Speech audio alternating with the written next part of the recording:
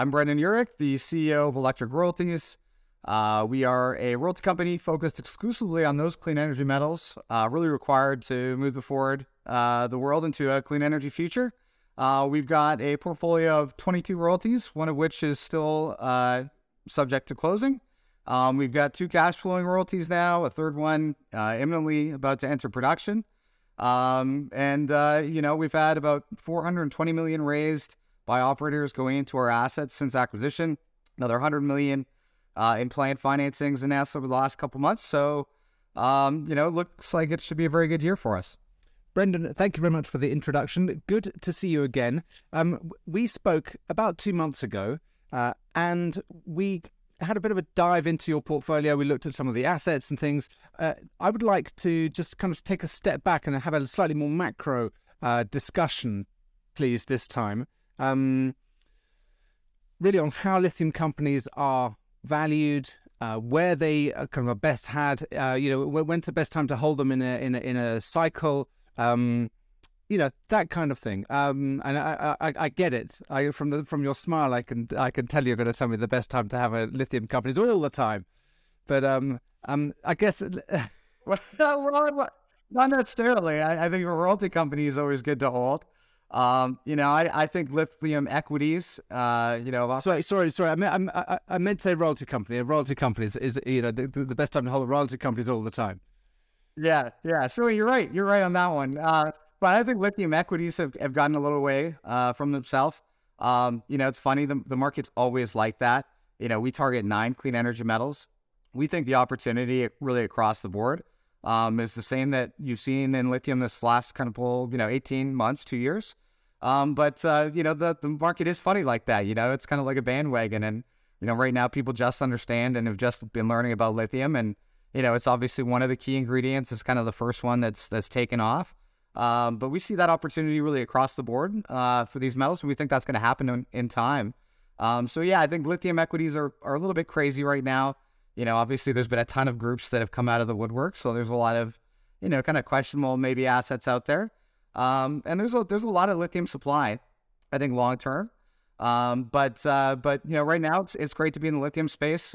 We've got our flagship lithium royalty, OCE. That's about to enter production. It's going to be part of the largest lithium mining operation in Canada this year. And where lithium prices are right now, that's going to be very good, obviously for what that is paying out to us. But I think, generally in the market, I think the lithium equities have kind of gotten a little bit crazy. Maybe some of the other metals that we target, those companies are a little bit beaten up. So, we expect that to normalize as we move forward. Yeah. Sorry for my brain focus on lithium. I was meaning to say royalties all the way through that. But at PDAC a couple of months ago, sorry, it's not even a couple of months ago. It was just 1 month ago. It feels like so long since I was there.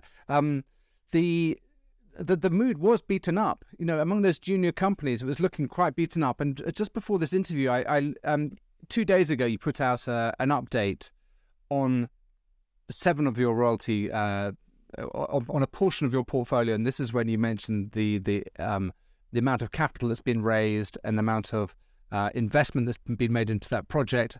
Into that portfolio. Around $500 million has gone into your portfolio. But what I was struck by as I went through the list of the companies was that some of them are really quite micro cap. It was a slight disconnect between the size of some of the companies and the amount of money that's gone into the projects. I mean, perhaps care to comment on that? Yeah, I think generally our operators have done a pretty good job of being able to raise capital and to move those assets forward. But yeah, it's kind of funny. We had the same calls from investors when we went public 2.5 years ago. One of the best ones was about a company called Sayona Mining. They operate our OCE lithium project. I think right now their market capitalization is about $2 billion. When we bought into that asset, their market cap was about $5 million. And so, obviously, you've seen an incredible growth in size. And they're a lithium company. Lithium has been the first metal to really kind of take off. But like I said, I think we expect that to happen, for the rest of the metals and the rest of these companies, over this next 5-10 years. And it's just going to happen a little bit I think, staged. Lithium has been the focus. Everybody has jumped into that. And so you've seen valuations really take off. But, at the end of the day, we have metal shortages really across the board for 9 different metals that we're targeting. They're all going to be essential for the world to move forward to clean energy. And so, people, I just don't think recognize that yet. And that's really, I still think a great opportunity. It's, means there's opportunities for us to continue adding royalties. Because royalties are great when equity valuations aren't, so I think it's just it means there's lots of opportunity out there. I can understand how people, look at the operating size of these companies, but, these groups have the best in class assets for these metals, primarily in Europe, North America, and Australia. So, it's, you can't recreate those. They took millions of years to form, and they're really they're very few. So, it was one of the companies I looked at actually was I think it was in your list of 7 assets that you provided an update on. The fourth one, it was a project called Graphite Bull. I think it used to be called Yilga. Yeah, it used to be Albert, the former Yalber project. Yeah, Buxton Resources. Yeah, Yalga. And the company's called Buxton Resources, and I just looked at the market cap, and I thought, $30 million. I thought, there's another micro cap. And I looked, and I expanded the share price to kind of to full screen, and it's gone on a real tear in the last 2 months. I mean, it must have been a micro cap 2 months ago, and it's had a really good jump from $6 million up to $30 odd million Aussie. Yeah, and honestly, I mean that project's starting to really kind of take off. We liked that project, what they initially had when we bought in, and that's been over a couple of years ago. And they were really just quietly working around on the metallurgy for a number of years. And so I know there's a lot of long lead items that aren't very sexy. Metallurgy's, I think, the most important aspect of anything clean energy metals focused, given the purities and whatnot that you need to make batteries. So. But yeah, in the last couple of months, I think people started to really pay attention. Now they're looking at the exploration potential on that project. It was already pretty high grade. They look like the exploration's gone quite well. And the metallurgy, since you have that kind of comfort that, you've had some success there, you can actually do something with the graphite at the end of the day. That's a project that can move forward very quickly. I think the graphite space is primed for, something similar to what has happened in lithium. It's a little bit more complicated. I don't think it's got as many eyes yet. That's a perfect example, of a project that, we liked 2 years ago, and it's finally starting to kind of catch, investor interest and gain some momentum. What do you feel when I was walking around the PDAC, when I look at the kind of the macro financial environment, the macroeconomic environment, I really feel that this is a kind of a time of uncertainty and kind of financial risk, and that gets my head thinking down the kind of the gold route. It makes me think of precious metals, and if I could think of kind of the kind of more industrial metals, I kind of go conservative. I kind of start pulling my horns in and go to something like copper, which is. It's a bellwether for the economy, and that's held up surprisingly well, possibly kind of tightness on supply and stocks being pulled down. But I don't immediately think of the minor metals. I don't think of the battery space. I see all of that as kind of a long-term mega trend, but perhaps having a dip at the moment. Are you seeing the dip? Do you feel? I mean, yes, we've spoken a little bit about lithium, but are you getting lots of calls about? Do you see lots of opportunity in that space? And is that a function of a lack of capital? So there's a lack of competition for your dollars, or is there kind of is the focus actually still on these minor metals? Yeah, I think definitely we are exposed to copper and nickel, zinc. I mean, those are already very big markets. Lithium as well. We've got the second largest lithium royalty portfolio assembled. So I think we're pretty well diversified, including some of those key metals. But yeah, the funny thing is, first of all, from a supply demand perspective, the reason why I think there's a difference in the gold space, there's gold everywhere. It's really about the fundamental of economics and, is it worth getting out of the ground? Whereas, all of these different metals, which are essential for all different types of technology that are essential for, modern life in the 21st century, they were already facing and looking at, supply-demand imbalances coming forward. the clean energy transition has just really thrown that into overdrive. And so we've already been mining, for a lot of these metals, especially copper, the best deposits on the planet already for, 50 plus years. And so I think the supply demand imbalance for all these different metals, which we really need, are really the fundamental driver over the long term. And so why we feel really great about our thesis. I definitely think there is a lack of capital to this space, for all the big money and the $1 trillion of, infrastructure spending and all that. Very, very, very little of it is actually going to explorers, developers, groups that are looking to bring in new production. So it's there's definitely a lack of capital out there to the space. I wouldn't want to be a developer and operator right now, because they have to raise equity and keep moving stuff forward. And it's a very dilutive and capital intensive process. Whereas, you mentioned we've had, about $500 million going into our portfolio. That's really no cost to us. So our portfolio keeps developing and it doesn't cost us anything. We don't have to go out to market and really dilute ourselves in a big way to see meaningful growth. And so I think we're kind of lucky in that regard, but definitely still lots of opportunities out there. If we had that better access to capital as well, we'd be doing a lot more deals. Interestingly, it's almost the lack of capital for the explorers, the lack of the punitive dilution that the explorer developer, the people who are not raising build construction finance, but actually looking to raise money for more drilling, for resource definition, for the de-risking episodes of PEAs, pre-feasibility studies. That capital is so expensive at the moment. And in a way, that's actually giving you the opportunity to sign up these new royalties, which is what you've been able to do in the great bear market of the last 2.5 years. But you wouldn't want that to continue for too long. Yeah, well, it's kind of funny. Yeah, well, I look at our, let's just take our producing royalties. Our actual cash cost acquisition on those, funnily enough, is only about $1.75 million.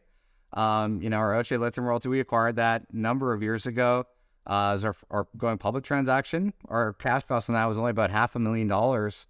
But back then, Sayona was a $5-6 million company. $500,000, not that we actually gave them, that was an existing royalty, but $500,000 to them would have been 10% dilution. And you look at where they're at today as a $2 billion company. So it makes a big difference when it's early on like that. But our royalties, those 3 producing royalties, our zinc royalty, it's on vertically integrated, the only primary zinc producer in the US, right? That's kind of crazy. Our lithium royalty is going to be on really the only and largest lithium mining operation in Canada. And our tin royalty that we just closed on, that's the largest and only producing tin mine in all of Europe. And so I think it's pretty, so really, those are the most advanced and the onlys. After that, you have to get into development exploration, right? And so capital has to go there to really support demand or sort of supply coming down the road. And it's not. And so that really is just going to mean, I think, higher metal prices, for those metals, because that development pipeline of projects really isn't being supported. But, it provides an incredible opportunity for us. We don't have any competition really on non-dilutive funding for, developers and, explorers for these metals. But you wouldn't want it to last for too long. Because you want to have a window where there's starved for capital, where you can go in and you can sign the royalties, but you don't want it to last too long because you actually want other people to be putting money in to advance. Once you've got your royalty base in there, you want other people's money to be coming in and driving the sector, no? Yes, I think the nice thing is about being diversified with 9 clean energy metals is that some of those metals are going to be able to attract capital like the lithium space has. But we're expecting to be cash flow positive at the end of this year, and if we do absolutely nothing, we see your portfolio growing significantly in cash flow over the next kind of 5-6 years to a much better place. So theoretically, we don't really have to do anything. It's just we can be opportunistic. I think there is a tremendous opportunity if you look at our, acquisition costs, the deals that we've done, what we're paying on stuff for us to be able to keep growing and keep adding deals like that. I think it's very, very hard to lose. And I think when you look at the macro, long-term picture, the portfolio is going to look, very, very smart, down the road. But at the same time, we don't have to, so we're not in any position where we're desperate or need to do something in a bad market or a downtime. We can just be opportunistic, keep picking away at good opportunities and kind of go from there.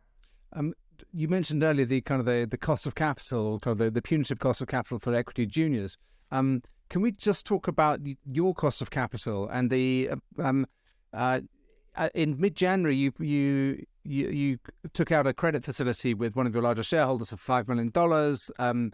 The interest rate on that is 15%. Is that what you see as kind of being a fair cost of capital for the company? I mean, let's talk a bit more about that. Yeah, well, so yeah, okay, so let's get a question. So right now, I believe we've only done up to $2 million. Was that facility with our largest shareholder? He is our largest shareholder. Owns close to 20% of the company. 15% interest rates, the headline number. That's what always attracts people's attention.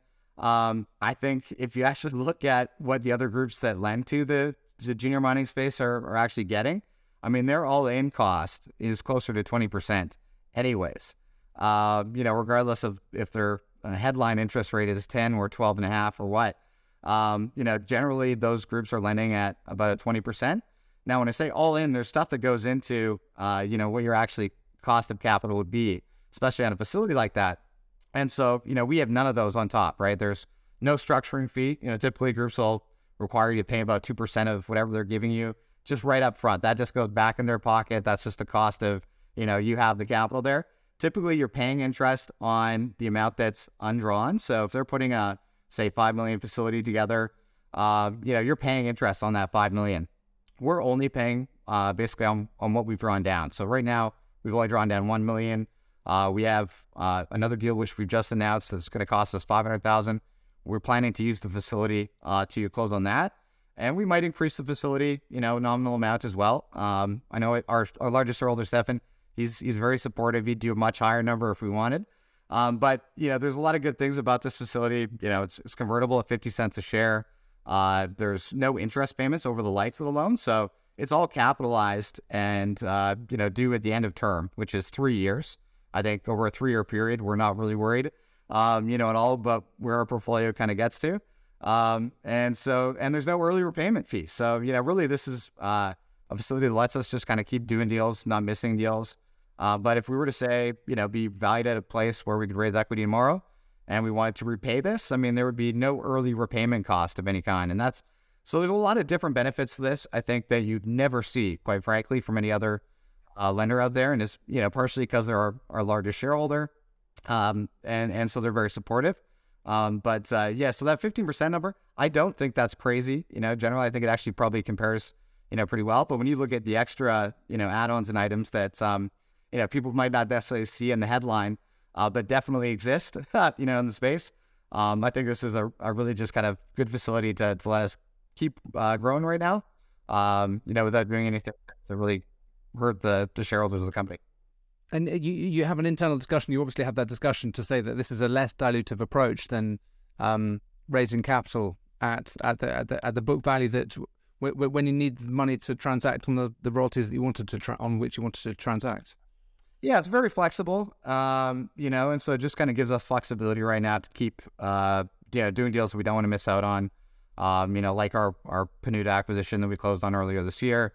So it's about flexibility. I think the funny thing is, if you ever announce to the market you need to do financing, they're to come crush you.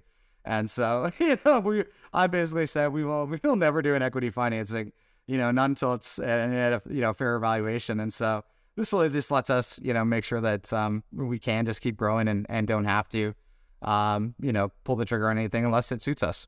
Well, let's pick up on those words, fair valuation, that you've just used. What do you... your market caps, where are we? $35 million. Your share price is 37 cents. What's? Yeah, grossly undervalued of me. I think if you look at some that we now have, a few better comps out there. I think Lithium Royalty Corp just went public recently, did a raise. I think their market cap's around 800 million. We have more royalties than they do now. I think we're definitely much better diversified. They're 100% lithium, whereas we're diversified across 9 clean energy metals. They've got a couple royalties that are in the construction phase that are big royalties for them. So, they may be a couple years ahead of where our portfolio is and some of our bigger development stage royalties. But would I say that they're worth 20 or 30x their valuation? I mean, definitely not. I think there's definitely a multiple of wiggle room in there. And so I'm hopeful that you look at some of those valuations, people will start to understand the value in our company. But yeah, it's still painful. It's been painful, to be where we're at. I think makes it more difficult to do deals. But I think we're still finding very cheap opportunities to be creative. Despite that. I looked up a presentation of one of your peers, who's also a couple of years ahead of you, and they're trading at around $200 million market capitalization, and by their revenue estimates, they're trading on around 10 times cash flow, and the peer group that includes them is trading on somewhere between 20 and 25, if you want to include the outliers or not. Does that surprise you? Is that what you look at? That doesn't surprise me. And I think if you look at the bigger groups like Franco-Nevada and the much more diversified groups, you'll see an even higher earnings multiple. It could be, I think, as high as 40. And you see it on the NAV valuations as well. Typically the junior royalty companies, I wish we were getting that, but it would trade about 1 times NAV. And as you get bigger, more diversified, the big guys trade up to kind of 2.5, even higher sometimes. So I think a lot of that just comes as you're, keep growing, you get a little bit more diversified. Nice thing is I think our portfolio, we are very diversified. No one asset right now, makes or breaks us. They're all, fairly equally invested. And we're across 9 different metals. So I think we're a little bit more diversified than you see it. Some typically, smaller junior royalty companies, but over time, that should definitely be a re-rating that we would hope to capture. But let's start getting, that fair valuation at a junior royalty company level, before we. Well, I recall from the last time we spoke, you felt that you were under, I can't remember whether you said under 0.2 or 0.3 NAV, but it was a kind of, it certainly wasn't, there was plenty of room to get to 0.5 NAV, let's put it that way. In your estimation. Now, what are the triggers for that? How's the market going to, what are the catalysts going to be that are the unlocking of gradual value for you to close that discount to NAV? It's a good question. Something definitely that I've been, pondering. And I think, to be honest with you, I don't know if it'll happen ahead of the private equity guys doing something because, there's a lot of private equity groups, some very big pools of money out there. And to do due diligence on a portfolio of 22 assets like us, it's harder for retail investors to do.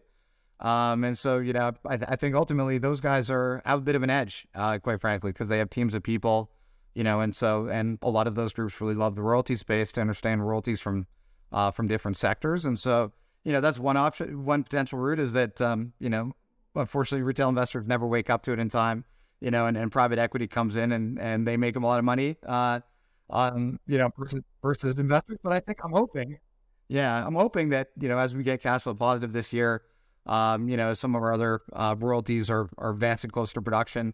We add a couple more producing royalties. I think that'll be a big catalyst, cash flow positive, where it means you don't have to dilute anymore. We can actually fund deals out of cash flow. And so I'm hoping that'll be the catalyst that gets, retail investors there. But it'll be a race against the private equity groups, who definitely, So, as in the private equity groups could be a kind of a group that, kind of a predator, kind of a bigger fish that might want to come and swallow you guys up. Yeah, well, I think you see in all those groups now would get invited to things like a Lithium Royalty Corp IPO, and so they're definitely getting aware of, opportunities and valuations in this space. I think for us, a lot of those groups typically wouldn't look at us because we're still too small, right? They want to write, $100 million checks and such. But if you were to do, say due diligence on a Lithium Royalty Corp IPO, they've got the biggest lithium royalty portfolio. We've got the second biggest, and there's really nobody else besides us. So. I think you see a lot of those groups looking at now getting invited to the space and kind of checking around. So I think it'll be interesting. And like I said, I mean, those groups have, they got teams of people, to go through and really do deep dives. So I think the space is just heating up. It's going to be exciting, definitely, as we move forward. Interesting. I know that private companies like to do, kind of placements along the way. They like to kind of get in new investors just once in a while, just to show the kind of the growth and value of the company. The equity market is a kind of a slightly strange beast like that because it's so emotive and it's so volatile that it's definitely not efficient, I can tell you that. And it's funny. I mean, somebody just sells shares on the wrong day on a Friday, your stock goes down 5%, now then you're building a trend into the next week and all the, the day traders start hitting you too. It's funny. It's not efficient. I don't think necessarily us being public right now, is the best, most efficient way out. If we were still private, definitely would be raising money at a better valuation. Like all the private equity groups have been, and we'd be monetizing it. It'd be much easier to monetize and say, hey, our valuation is X, like all the private groups have been. I think it was helpful for us while we were growing. It was really the only option. We went public just as COVID was happening, and we have used our share capital to get a lot of deals done that we couldn't have otherwise. But I think if you look at the private side of things and what groups are doing, the valuations are off the scale, relative to what you're seeing in some of the public markets.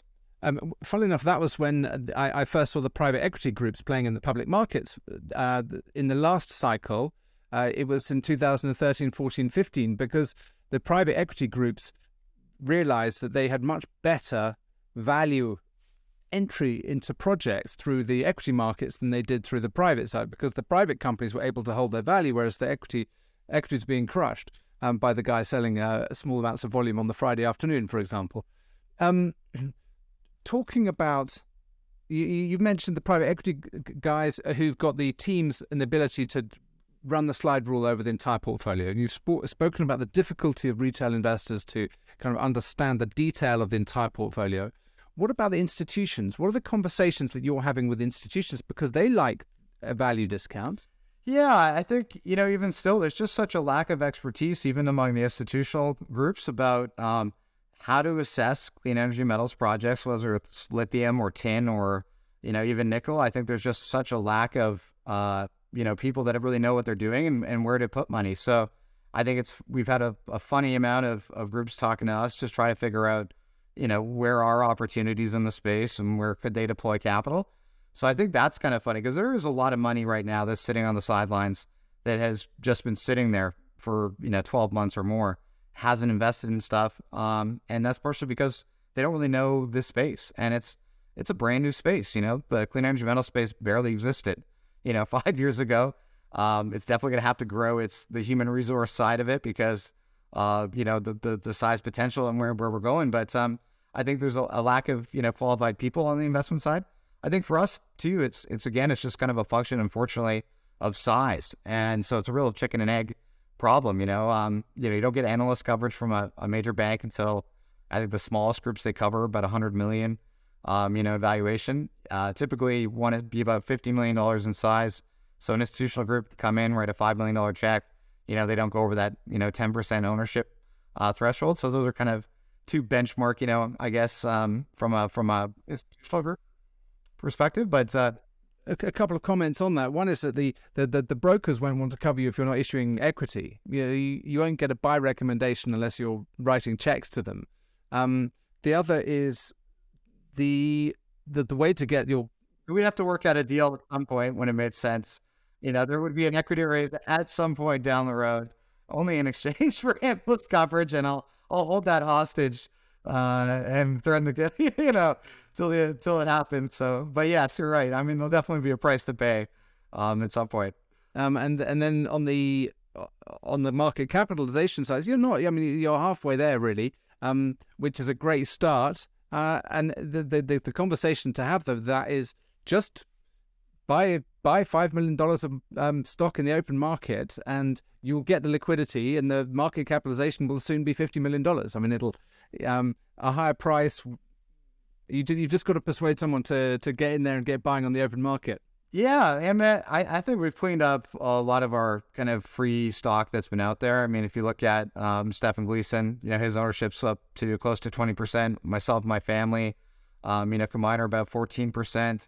Then we have Globex, that gets us to just between those three groups, close to 50% of our shareholding. So, I think we're getting fairly tight. Yeah, those groups it's funny, a lot especially the institutions. They all want a deal. They all want to, look smarter than the next guy. And so a lot of those groups are always trying to get stuff at a discount, Same as you get a lot of retail investors that they're excited about the story and I'll wait and see what price I can buy in. And so, yeah, finding those buyers to come in and really see that, you could buy this thing up quite a bit and still you'd be doing very well. Yeah, it's a funny thing, but there's very few groups out there, like that. But I think we're working on it. Did you say Globex as in Jack Stock? Yes. Yeah, we did our first, we've done 2 deals with them. And that's how they acquired their ownership. I think they've sold maybe 1% of the shares that they were given, but they've been long-term shareholders since the beginning, and great partners. So yeah. And do they build their position by issuing royalties on their properties, and that's how you give them cash and equity? Is that how they build up their equity position? So we actually acquired some royalties from them, and so we acquired our first package of royalties from them as part of our RTO, and then we also acquired the Middle Tennessee Zinc producing royalty off of them in partnership with Sprott, who came in alongside of us for $13.5 million. And so yeah, we did those 2 deals, but through those they basically got shares ownership in electric royalties.